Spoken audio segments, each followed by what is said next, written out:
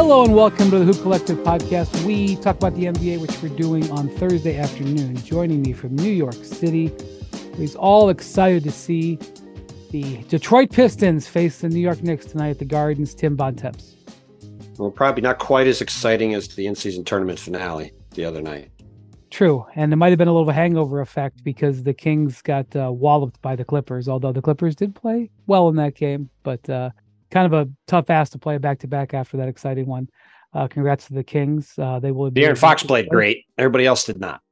Yeah, he had 40. But best game for Kawhi of the season and best game for James Harden as a Clipper. Joining us from Dallas, Texas, bringing the positivity as always, Dan McMahon. Howdy, partners. It is a kind of a chilly, drizzly day, but I've got sunshine pumping through my veins. It's all sunshine and daffodils. I said daffodils. We're still looking for a little bit of D around here. But listen, boys, there's nothing like a profane public pep talk from a Hall of Fame coach or a Hall of Famer who is a coach to, turn your outlook around. So I'm really looking forward to this pod today, boys. You've had some good lines. Daffodils might be one of your best. That was pretty good. Thank you. By the way, I enjoy compliments.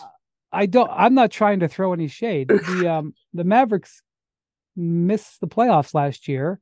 In fact, gave up, raised the white flag because they were unable to perform in the clutch. That's just a true statement. There's nobody that can debate that statement. So. I've been and had some coaches not enjoy my approach before. That's true. There's a Hall of Fame. That's a different Hall of Fame. Yeah. And I'll be honest with you, this is the first time that I was like surprised. Like I didn't ask like a tough question.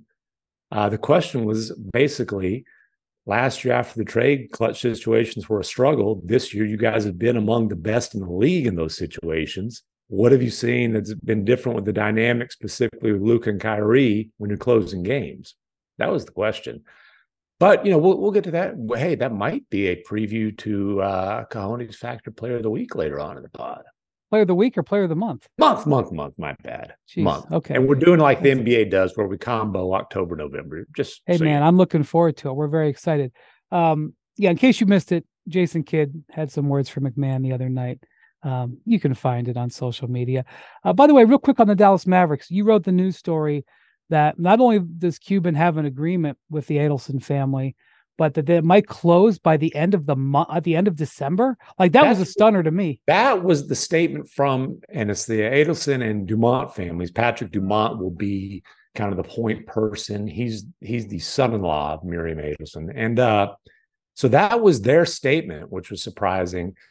I'll be honest, I'd heard rumblings about a sale to that group. And I mentioned it to you guys offline last year. I thought it was possible it could happen in the offseason. I'm not certain, but I think the delay might have been like, what a deal for Cuban. He cashes in with billions and gets to keep his toy to play with. He still gets control of basketball operations. Bro, it's an absolutely amazing deal. Now, I don't have all the parameters yet, and I haven't had many conversations. In the NBA, when you talk amongst the billionaires, there's something that they refer to as the control share. So in the NBA, and the most recent sales have been to people who have very clear large majority, but over the years in the NBA have been owners who have a very small percentage of the team, but they have the quote unquote control share. For example, Jerry Reinsdorf actually owns a very small a small percentage of Chicago Bulls. He has dozens of partners, but he has the control share. Even if somebody came in and bought up 51% of the shares, as long as they don't have Reinsdorf's share, he has control. This was the case with Vivek Ranadive, who I think had around or slightly less than 20% of the Kings when he first bought them. The second and third minority partners could have sold to anybody, and that person would have had more percentage than Vivek Ranadive. Same thing with Robert Pera in Memphis when he first bought. But those guys had the control share. It's designated by the league. You have the control share. So basically, that has the value. The control share has the value. whether it's 10%, whether it's 90%. What it looks like to me is that Mark Cuban sold the majority of the shares of the Mavericks, but retained the control share. Now, this is where I'm not on the basketball side. On the basketball side. Well, this is the thing. Which is what he cares about. I know, but the NBA requires somebody to be named having the control share. At the end of this, will Patrick Dumont be the governor, or will Mark Cuban? So that was the other thing that was interesting about the statement from the families that are buying the team, is they did make it clear that they have the right to be governor, because so now I don't know exactly what the language is in the purchase agreement, but one thing I have been told, and this is the exact word that I heard, was Cuban will have basketball operations, quote, forevermore. So, well, to me, this is important. I assume that is like agreed to in the, like in writing. Okay. My question from a NBA business standpoint is, who has the control share? Because I'm going to tell you that I believe will be the people who are buying it, the Sands Group folks. Okay. Partnerships and agreements between owners who don't previously have relationships don't always go great. Yeah. So you may say to yourself, well, why would the Adelson family and Patrick Dumont, why would they buy the Mavericks if they can't have control of basketball operations, which is, that's the dream, right? Well, honestly, I don't know that they care a whole lot about basketball. Well, I have a pretty good idea. They bought it at a discount. The Phoenix Suns sold last February for $4 billion valuation. Matt Ishbia didn't actually give Robert Sarver $4 billion. I think Sarver owned 30-something%. Right. The key word is valuation. Mm-hmm. And Cuban doesn't own 100% of the Mavericks, and nor is he selling all of his shares. He's retaining a stake. So the key word here is valuation. Right.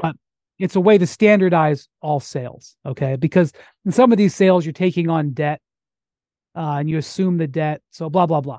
All right, 3-5. Dallas is a bigger market than Phoenix.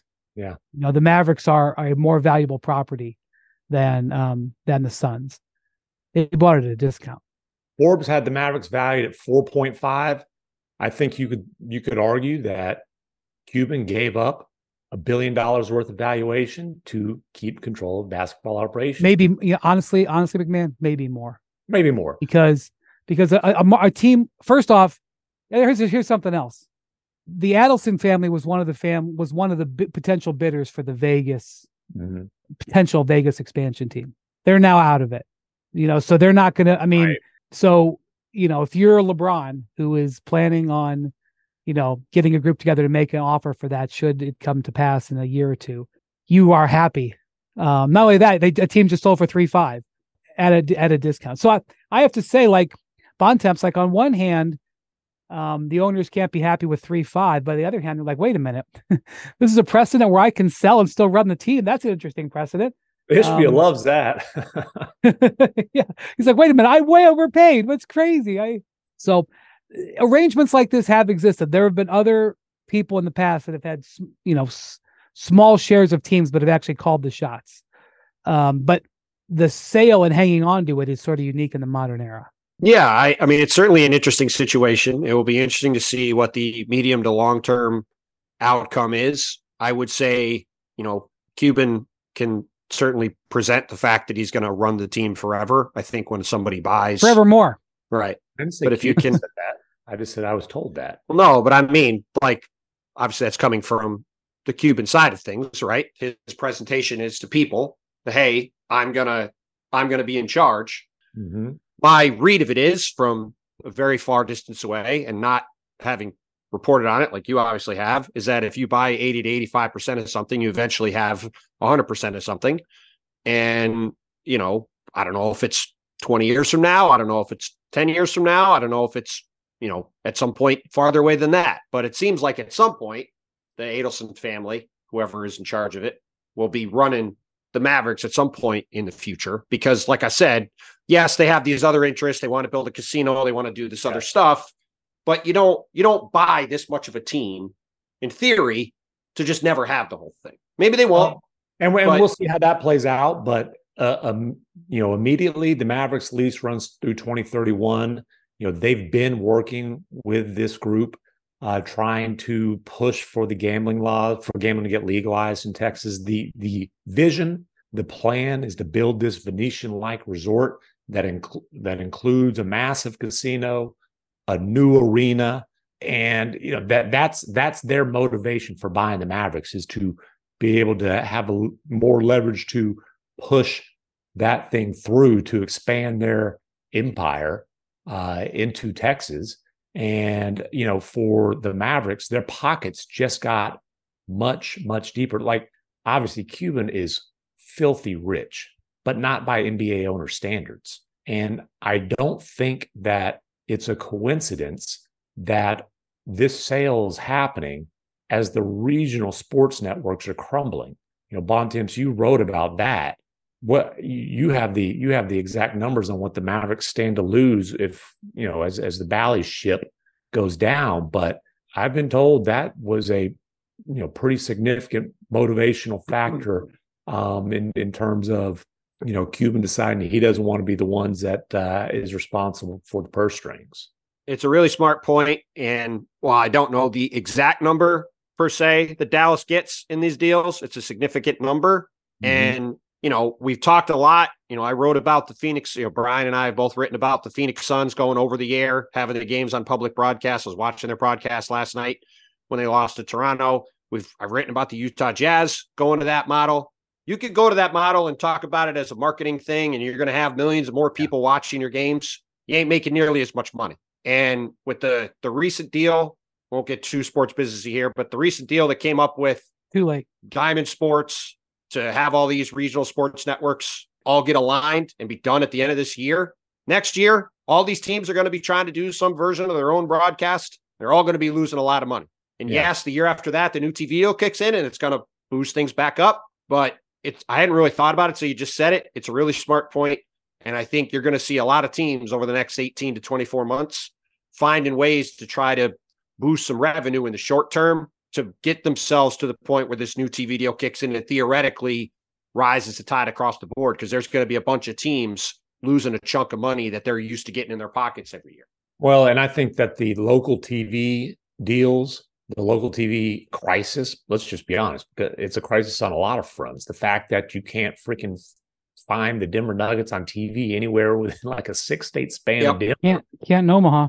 I mean, it's insane. Well, you can't watch anything in Omaha. We've established that. Yeah, and you've got a lot, like you have the financial thing and the fan thing. The local TV situation in several places is a complete mess. And that's got to be something that the league office figures out. But like I said, I think that was part of Mark Cuban's motivation here.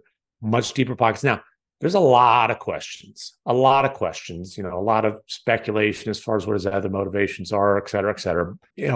One question I have, and I think this is going to have to be something that's asked in a press conference to get people on the record about it, is how exactly is the basketball budget going to work? Who sets that? Cuban's running basketball operations. Who's setting the budget for that?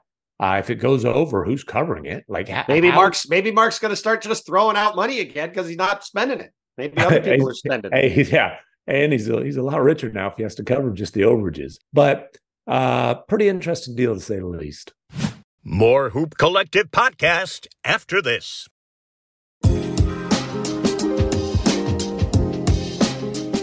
All right. Well, that's a lot of basketball business, but it was interesting. Let's talk about some basketball. We talked about Denver a second ago, and I would like to take a moment here to address the developing situation in Denver, which is that Nikola Jokic is absolutely beasting. Why is this a developing situation? Because he's even better than he was last year. And that's, FYI. The Nuggets have been going along. They just had kind of a clunky road trip. Jamal Murray's back now. They played the Houston Rockets, still winless on the road, Houston Rockets, by the way. on Wednesday night. And he had a nice, tidy little 32, 10, and 15 on 60% shooting with 10 rebounds and 15 assists. It's been easy. We accept them as champs and that they're very formidable. And we keep an eye on Murray. We've talked more about their bench this year. We've talked about Jokic. And so I just want to pause here and point out what the kind of season that Jokic is having. He is averaging, and I'm not sure why, if it's related to the fact that Murray missed a bunch of time, if it's related to the fact that they lost the scoring that Jeff Green and Bruce Brown gave them. But Jokic is just looking for his shot more this year than he has in the past. He's shooting the ball more than he ever has in the past. He's just putting up just some super crazy numbers, even beyond the numbers he had last year. He's averaging 29 points a game. He's never been a guy who's been way up there in the scoring. He's obviously always been a good scorer, but never super up there. He's up there in the top 5-6 for scoring already this year. He is leading the NBA right now in rebounds, averaging more rebounds than he did last year. He's never grabbed as many offensive rebounds as he has this year. He's up to, I think, as of right now, he's 6th in the league in offensive rebounding. He's leading the NBA in defensive rebounding percentage. So he's having a monster rebounding season, better than he was last year. He is his shooting is a little bit down, I think probably because he's shooting more and he's shooting a little bit more from farther away from the basket as he looks to boost his scoring. But I don't know. I mean, PER, player efficiency rating, has kind of gone out of vogue with the basketball intelligentsia because they think it favors big men. But it's a good baseline to sort of standardize the performances of all NBA seasons. You can compute PER back to the guys in the 60s. Now, they didn't have the three-point shot, but it can give you an interesting measure. And Jokic has led the league in PER 3 consecutive years. He's been the most efficient player in the league for a long time. And last year, or 2 years ago, he had the highest PER in the history of the NBA at 32.8. So very, very strong. This year, he has got a 34.6 PER, significantly higher than even the record that he had 2 years ago. That he is, by the way, Michael Jordan, and again, Jordan didn't shoot a lot of threes. Michael Jordan's career PER was 27.7. Jokic's is 27.9. I believe that's accurate. Now, again, not all errors are going to equal the same when it comes to efficiency. But I just want to point out that while we spend a lot of time focusing on who's struggling, on new developments, this guy is not only as good as ever been, better than ever so far this season. He's leading the league in triple doubles. No surprise there. He's led it, I believe, the last 2 or 3 years. Not showing any signs of slowing down. He's got a bunch of, or at least a handful of those Joker near misses where it's, 31, 14, and 9. He has those games on a regular basis. Yeah. So, and not only that, like, he's crushing teams in the first half. I think he's sniffed around a couple of first half triple doubles this year. He just put up some crazy first half numbers. Like, comes out just looking to kill. And, coming off of a championship, you always keep an eye on whether a team is going to, remain, keep its edge. This guy hadn't lost anything. He's even sharper than he was a year ago. And so, I mean, I've been watching his performances going, boy, there's another great one. There's another great one. Boy, look at that half, and then moving on. And I just wanted to pause here and say, good God, Jokic, he has got it rolling. Well, let's be honest. Like, you have to find reasons to say somebody else should be the MVP. And last year, Embiid had an MVP year, which he had the previous couple years. But honestly, Joker kind of bowed out of the race late. Decided, I'm not that interested. Sat a bunch of games. They, didn't exactly hit the gas to the finish of the season. But the guy is like just clearly the best player in the league, and does it in a way that is just so unique. In that he's not like a great athlete. He's more athletic than maybe you think, but he has the best touch maybe I've ever seen. Like the fact that this guy shoots a rim runner field goal percentage, taking a bunch of like through contact contested floaters and even mid-range, jumpers and jump hooks and all these kind of things is absolutely insane. And, he puts up historic numbers, barely breaking a sweat, it seems like. Last night, you mentioned his stat line. So most career games with 30 points, 10 rebounds, 15 assists on 60% field goal shooting. This is a Stats Williams special. Joker has 3 of those now. It's the most in NBA history. Only 2 other guys have 2. Any guesses? I assume Wilt. You can always assume Wilt, and you're accurate. Bontemps? Wilton, Kareem? Not Kareem. Or Shaq? Not Shaq. No. 15 assists, dude. True. David Robinson? 15 assists. David Robinson didn't have Oscar Robertson. No, Magic. Yeah, well, that's But and the Nuggets have kind of, they're figuring out the bench. Murray just came back last night, and it's going to take him some time to get up to speed. But we can talk about the Celtics being off to this phenomenal start. Wow, the Sixers look like they actually might be for real despite the whole Harden saga. We can mention a number of other teams, but the Denver Nuggets are still defending champions, and as far as I'm concerned, they're still the significant favorites to win it again this year. Yeah, I mean, I think significant favorites is a stretch, but that's not because of Jokic, who's obviously great. I mean, the interesting thing to me is sort of what you alluded to, Brian. I mean, his numbers are more or less in line with where they were 2 years ago across the board. I think you can argue last year he was better given just how ridiculously efficient he was, shooting over 60% from the field and almost 40% from 3. But the interesting thing is him getting up to 20 shots a game. And it will be curious for me to see, does that continue when Jamal Murray is back? Because that's always been the thing with Jokic. When you watch him play, it's kind of like, man, you'd like him to shoot 4 or 5 more times a game. Last year, he was averaging in the high 14s. And with how good he is, if he could work in shooting 18, 19, 20 times a game while also averaging 9 assists a game with Jamal there full time, then you're talking about, him doing some pretty ridiculous stuff even by his standards. And when you go back and look at what he did in the playoffs last year, that's basically what he did. That's it. He shot a little over 20 times a game, and his 3-point shooting was through the roof. He probably wouldn't do that again in a normal situation, but still, when he his 3-point shooting is actually the one weak spot. It's down quite a bit this year. Right. Last year he was 38. This year he's 31. But when he's aggressive with his shot, that's when he looks like he takes his game to another level. Because a lot of times when you watch Denver play, when they struggle, it's because teams are sort of content to let Jokic score and not really let these other guys get involved.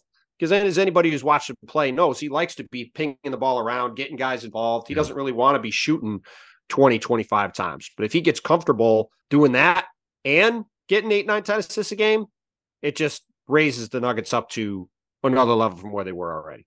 He's the best player I've ever seen when he's standing still. It's crazy how he is able to create space without moving his feet. And you know what? Who else has been great at that for years in a much smaller package? Chris Paul's always been great at that. How many times have you seen Chris Paul just kind of, stare a guy down, stare a guy down, stare a guy down, and then boom, rise up for a jumper? Joker's incredible at that. I saw the one time I saw the Nuggets live so far this year was in Oklahoma City, and they mopped the floor with the Thunder. Wasn't a great day. It was Shea's struggle that day, but there was one time where Joker gets the ball right about the free throw line and just kind of turns around, and he's got Chet in front of him. Hell of a shot blocker, phenomenal defense player. Just kind of stares at him, just kind of leans one way and muscles a little bit, and whoop, rises up. Easy little shot. He's and Bontemps, you hit it on the playoff thing. Like this is what he's been in the playoffs for a while. Last year was the first time they'd been able to obviously get all the way through and make a finals run. But he's averaged 20 shots per game in the playoffs for his career. And you always hear you've heard teams basically say, hey, we want to make him be a scorer for the reasons you mentioned, because, hey, if Joker's going to beat us by himself, fine. The hope is his teammates aren't in rhythm. Typically if guys don't touch the ball, maybe it saps energy. That's sort of a thing. When a dude's averaging 30 and still handing out 9 or 10 assists, woo, it's tough. It's tough. All right. Well, just status report on Jokic. I know there was a lot of people worried about him. He's going to be okay. I know. Bontemps, I wanted to talk about this. Bontemps was like, yeah, what about him? He's still really he's good. still great. Thank you. Well, next topic. All right, next It is a topic. developing story, apparently. Well, it's a developing story that he's maybe even better than he was last regular season. I mean, listen, we're not too far away from the conversation about Joker being, how high does he rank among all-time greats? We're not too far away. Multi-time MVP, Finals MVP. If he's going to get super high on that list, obviously got to add to his ring collection. But there's already one. Look, we talked about it last year. If he wins another title and he has 2 MVPs and 2 titles, same thing Giannis has a chance to do if he wins another title. I mean, you're talking about 6 or 7 players all time that did that. That's, Magic, it's LeBron, it's Jordan, Tim Duncan. Like you're talking of Kobe. It's not Steph, Kobe. Kobe didn't even win 2. Like you're talking about Steph if he wins another Finals MVP. You're talking about Finals MVP. Oh, no, that was Finals MVP. No, but overall, yeah. Like the bottom line is you're talking about 6, 7, 8 guys ever that have done that. Yeah, like it's a very rarefied air of people. Yeah, I mean, there are people who debate, Steph's all-time place, like 4 titles, 2 MVPs, Finals MVP. Guys, we're talking about one hand, maybe 6 fingers. I mean, case closed, and that case has been closed for a while, even before he had the 4th title, frankly, and the Finals MVP. He was already there with 3 titles. The Finals MVP, what that did was it shut up a stupid narrative, is what that did. Okay. So the guys have won 2 titles and 2 MVPs, just to give the list because I have it here. Kareem, Bill Russell, Jordan, Chamberlain. Well, Chamberlain, I think, only won 1. LeBron, Larry Bird, Magic Johnson, Tim Duncan. You said Steph. 2 Finals MVPs? 2 MVPs. Not 2 MVPs. So you're talking, I mean, again, it's like you're talking about the most inner circle of guys if you do that. Like you jump up the list really fast. All right. So the next topic that I want to talk about is another terrific interior player. Not quite on the level of Mr. Jokic yet, and that's Zion Williamson. Zion had one of his best games of the season, one of the best games of the last 2 years. He was 11-12 against the 76ers on Wednesday. Embiid was out with an illness, didn't play. The Pelicans rolled the Sixers. The Pelicans are 10-9. Mm-hmm. They've been up and down this year, but they did win their group and will be in the in-season tournament quarterfinals next week. They got to travel to Sacramento. That's a tough one. But after a bit of a shaky start, and where Zion was making those sort of odd cryptic comments about being in the back seat or whatever he was. Yeah. For the last 3 weeks or so, Zion has rounded into form, especially the last 5 or 6 games. They put the ball more in his hands, and it was easier to do because CJ McCollum has been out with the chest injury. He is now back. He played his first game after missing 12 against the 76ers. But Zion was shooting a low percentage by his standards. His field goal percentage had dropped almost 10 points. Didn't have great body language, was saying some weird stuff. And about 3 weeks ago, I think it was after that game in Dallas. Were you at that game, McMahon? It was against the Mavericks in New Orleans. Oh, it was in New Orleans. Series in New Orleans, and the Mavericks spanked him pretty good in the first one, and then Zion had, I would say, a pretty mopey post-game press conference. I wasn't there, but obviously the right. That was when he made those comments. Yeah. So they had lost 5 in a row at that point, and they had a team meeting. And the players have talked to the media, at the Athletic and at the New Orleans Times-Picayune about it. Like, it's not a secret. And basically, they told each other, like, number one, you got to defend. Which, find me a team meeting in NBA history where defense wasn't an issue. Where that didn't come up. And they were like, you got to share the ball. And after that, like, Brandon Ingram and Zion started doing some post-practice, like, little work sessions with James Borrego. And look, I don't know. I'm not close enough to the team to be able to tell you whether that mattered at all. But Zion has reemerged. Now, talking to people close to the team, they also point out that Zion doesn't typically play, and I don't think this summer, he doesn't typically play 5-on-5 in the offseason, which means that he didn't play 5-on-5 really. I'm not sure he ever got to 5-on-5 last spring. Yeah. So he may not have played 5-on-5 between when he hurt. I think he initially hurt his hamstring like January 2nd. He might not have played 5-on-5 for 8 or 9 months. And so it's been suggested to me that some of it was Zion just needed to get back into rhythm, conditioning or whatever, but needed to get back into rhythm, and that's happened. But it's also been markedly noticed after that team meeting that it might have actually worked. Now, again, 10-8, I'm not going to sit here and tell you that the Pelicans have arrived. They just blew 2 games in Utah in a baseball series. Utah's got 6 wins. Both of those games were Utah close. Without Lowry Markkanen, dude. Right. And Zion did sit one of those games. He's been sitting back to backs, but he hasn't missed any games with injury yet. Knock on wood. But the last 5 games, he's shooting 65% from the field and averaging over 5 assists. He's sharing the ball, playing more point guard. 10-9, we'll see. He's not. I don't think he's ever played in a playoff game. So I think Monday is about as big of a game as he's played in. So they're generally playing well. Those games at Utah, I don't know, but they have some good wins in this streak where they've gotten back above 500. They beat the Kings already once when the Kings had that winning streak. I think they had some other good wins. I can't remember. I think they beat the Kings twice. I think they're 2-0 against the Kings already this year. So, even though they got to go on the road, although who they beat? They beat Denver. I think they maybe broke Denver's winning streak at one point. So they got a couple of wins. I know they played a real close game against Minnesota. Actually, I just looked now. It wasn't close. They lost by 20. Oh, no, they lost by 1. They beat the Sixers. They beat the Sixers. Embiid didn't play, but they beat the Sixers. Right. So their RPI is rising, to use a college term. So we'll see what happens on Monday. But, I just thought, again, Zion we pay attention to when he struggles. Yep. He's playing better, and so let's point it out. Well, there's only one stat that matters. 15 games played.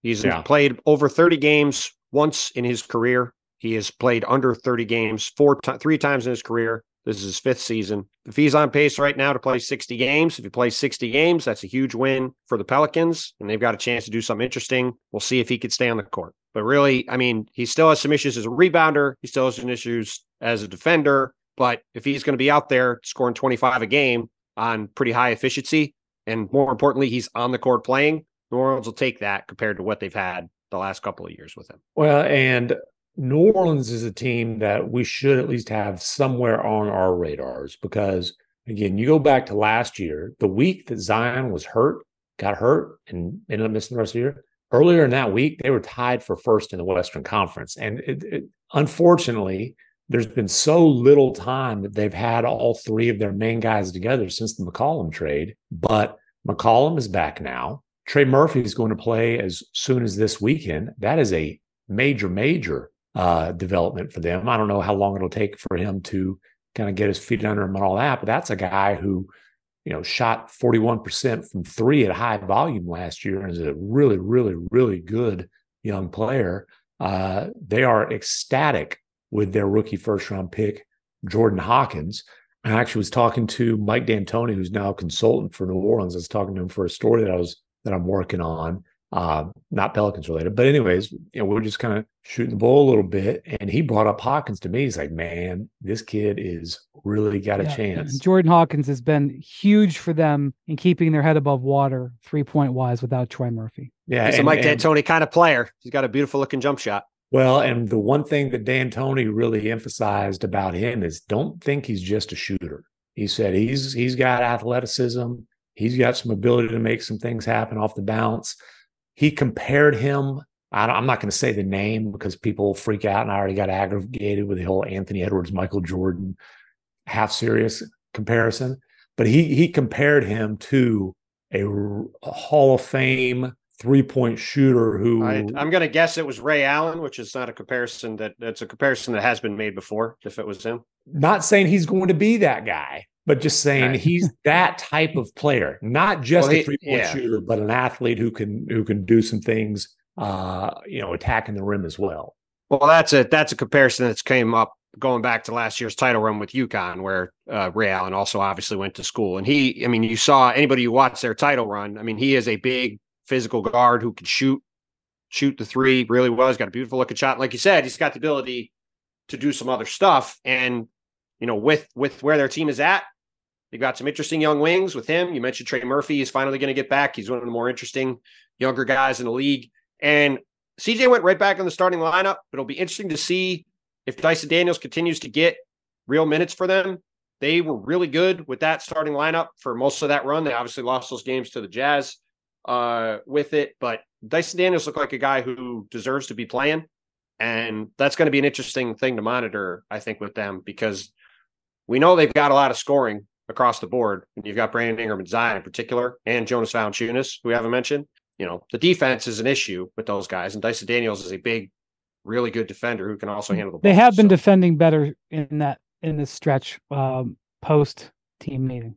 It'll be interesting to see what happens. Keep an eye on them. Keep an eye on them. More Hoop Collective podcast after this.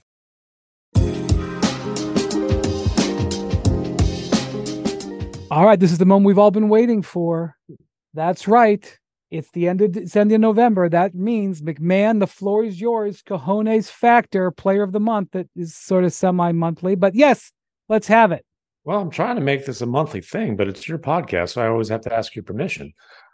Here we go, fellas. And listen, we are going to start with that foundation of positivity. We'll do bronze, silver, gold every month here with Wendy's. Okay. But we're going to focus just on this season so far. There will be no references to drastic improvement from the last couple of months of last season. But we're going to have one team take 2 medals. It's a package deal. It is a package deal, baby. Your Dallas Mavericks star duo of Kyrie Irving and Luka Doncic are going to take bronze and silver. And this is not just a transparent attempt for me to kiss butts with Jason Kidd's nice to be at the next press conference. No.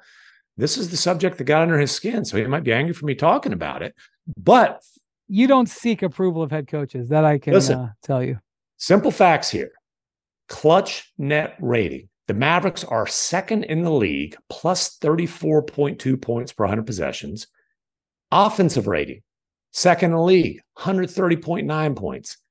Here's a shocker. Defensive rating, fifth in the league, 96.7. Small sample size, but it's 30 minutes.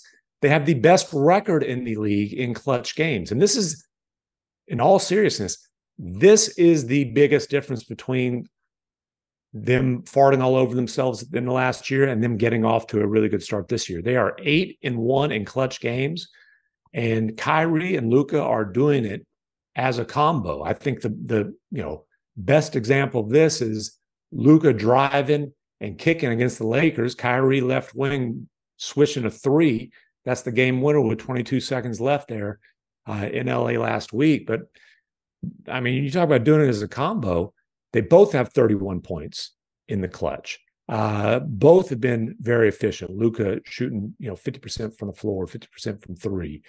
Kyrie, 10 of 16 from the floor. They've combined for 10 assists with no turnovers. Luka's rebounding like a madman. Talking to Kyrie, who didn't seem bothered by the subject after the game the other night, asking him, hey, what do you think you guys have kind of figured out? And he said that the biggest thing is they've gotten out of this my turn, your turn. And there were times last year, most significantly that time against the Timberwolves, where they're kind of deferring to each other, passing the ball back and forth. And it's like, crap, it's too late. And things are happening in the flow. They are pushing the pace a little bit, playing faster. I gave Luka silver simply because of that shot that he hit against the Nets. The 3-quarter, 2 guys in his face, including his old pal Dorian Finney-Smith, throw it up there, high arcing, boom, off the glass, just ridiculous Luka type shot. And as Finney-Smith said afterwards, like, I can't even be mad because he actually practices that kind of BS. So I gave him the silver, Kyrie the bronze. But yeah, 2 teams one team rather, taking 2 medals. And then, fellas, the gold. I think you guys can have a pretty good guess of who's going to get this. I think he's a multi-time winner. The guy who's already scored more clutch points than his entire team did last year, I believe. Is that right? Definitely more than any individual player did last year. Okay. Individual player. Dame time. Not team. Okay. Not team. Okay. Dame time. Damian Lillard. And, I mentioned on the pod last week, or I think the last pod we did. At that point, he had more clutch points than the rest of the Bucks combined, which is one thing if they're not executing the clutch, but they are 8-2 in clutch games. They are the team that has the best net rating, plus 39.6, the best offensive rating, plus 135.4. Third in defense rating, 95.8. Not sure how much he has to do with that, but he's got to, be doing his part. And it's now tied. Dame has 65 clutch points. The rest of the Bucks have 65 clutch points. He's done it efficiently, no turnovers. And those 65 points lead the league by a lot, by a significant margin. So Damian Lillard, the proud recipient of this year's first Cojones Factor Player of the Month award. And he is proud, I'm sure. He is proud, for sure, of that positivity. Gotta love it. The trophy will be coming in the snail mail. You know what? I think we're actually gonna have to take some time on the trophy because it was 2 basketballs shoved into a net, but I think we're gonna turn those basketballs into some sort of like sunny type of figures. It's gonna be like 2 suns crammed into a net together. Just because it is a very positive award. There's no bigger compliment than the Cojones Factor. That's right. Well done, McMahon. You being at your best. All right, before we go, your pleasant demeanor. I wanted to remind everybody, we do have our first ever and last live show next Friday night in Las Vegas, 7:00 Vegas time, at the Jimmy Kimmel Comedy Club at the Link Casino on the Link Promenade there on the Strip. You can still buy tickets at bit.ly/Windy Hoop Vegas, which I'm sure they want to have me get tattooed somewhere. And we'll come with food, merchandise, God knows what else we're going to come up with. Windy, back when it was a pleasant experience for me to check my Twitter mentions a few days ago, there was a lot of folks who were inquiring about whether they could actually get one of those Windy Topps trading cards there. Sources tell me you found the box of these cards. Will they be making an appearance? I unearthed the spare box that I have. I'm not bringing that whole box. I mean, geez, I got to take all the way out to Vegas. No way. I will bring. How big is the box? Supply. I mean, it's like a standard, it's a card. It's I don't know, 9 inches, 10, no, maybe a foot long. I don't know. There's couple hundred still that I have. I don't know, 100 or so in there. I'll bring some. I'll get you one. You gonna bring a Sharpie? And a shout out to J.E. Skeets, who the No Dunk guys. They loved your tweet about it, yes. And even though typically Skeets only collects Canadian players because he's a true Canadian, totally only cares about Canadians. He has said that he will come off his high horse, his high Canadian Royal Mounted Police horse, and accept a card if I can scare one up for him. So, speaking of those guys, shout out to Tass Mellis, who's back healthy and potting again after some health stuff. We're big fans of those guys, so glad to see him back. Yes, sir. All right, and we look forward to seeing you guys. Hold on, the cards are coming. Is the Sharpie coming? I'll bring a Sharpie. Yeah, I mean, yeah, I guess I don't have my hands on a Sharpie at the moment. I'm looking around if I have one, but one can be acquired, I'm sure. Sure. By the way, I'm not going to say who, somebody sent me a link to one of these cards on eBay. And if you scroll down, the Windy card was going for more than a Babe Ruth card. So you're a bigger deal than the Bambino, baby. Yeah, I think there might be some circumstances involved in that, but yeah. You got family members we're trying to build value for what you get for coming out to see us. So check that out if you're going to be in Vegas and interested in coming. Thank you to Jackson, our producer. Jackson will be there in Vegas with us. He'll be running the show. He will no nonsense from Jackson. Oh, there'll be plenty of nonsense from him. Thank you to Mr. McMahon. Thank you for listening to the Hoop Collective. We'll be back talking to you guys next week. Adios, amigos, and everybody have a great day. Ah.